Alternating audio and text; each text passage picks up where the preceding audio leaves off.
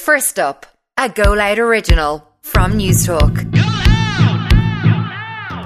Good morning, it's Monday the 4th of April. I'm Mairead Cleary and this is First Up, all the news you need to start your day. On this morning's edition, Russia's accused of war crimes after hundreds die in Bucha. Murder investigations continue after a shooting in Finglas over the weekend, and President Volodymyr Zelensky addresses the Grammys. First up this morning, Russia's been accused of committing war crimes after hundreds of civilians were killed in the city of Bucha. Photos have emerged of dozens of bodies, some with hands tied behind their backs, in basements, in mass graves and in the streets.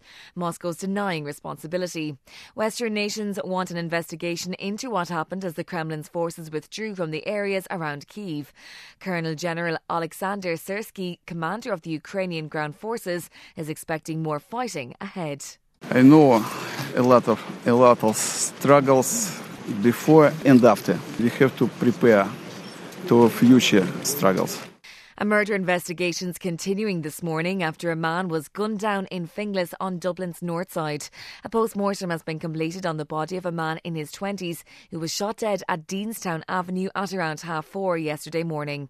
The results aren't being released for operational reasons, and it's believed he was involved in a drug feud. Local Fianna Fáil councillor Keith Connolly says action should be taken to prevent criminals drawing young people into crime. There should be severe penalties for anybody enticing a young person into a life of crime.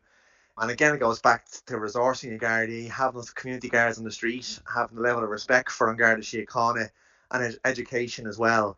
This, as we said, that this person, it's a tragic loss of a young person's life, like less than 30 years of age, 29, the whole life ahead of them. And yet here we have brutally killed. Foo Fighters have picked up 3 awards in the rock categories at the Grammys, just days after the death of their drummer Taylor Hawkins.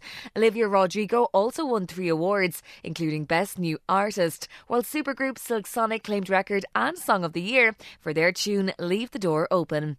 The evening also featured a chilling message from Ukraine's president, who said Russia brought silence to his country as he introduced a special tribute to his people during the ceremony from the Recording Academy on CBS.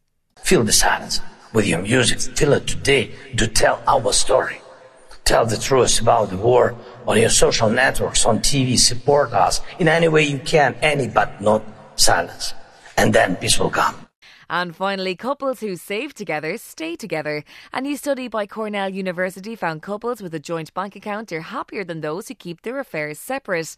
Couples who willingly pooled their money demonstrated more positive interactions and evidence of clear communication than those who didn't, and thought of themselves as more of a unit than 2 individuals.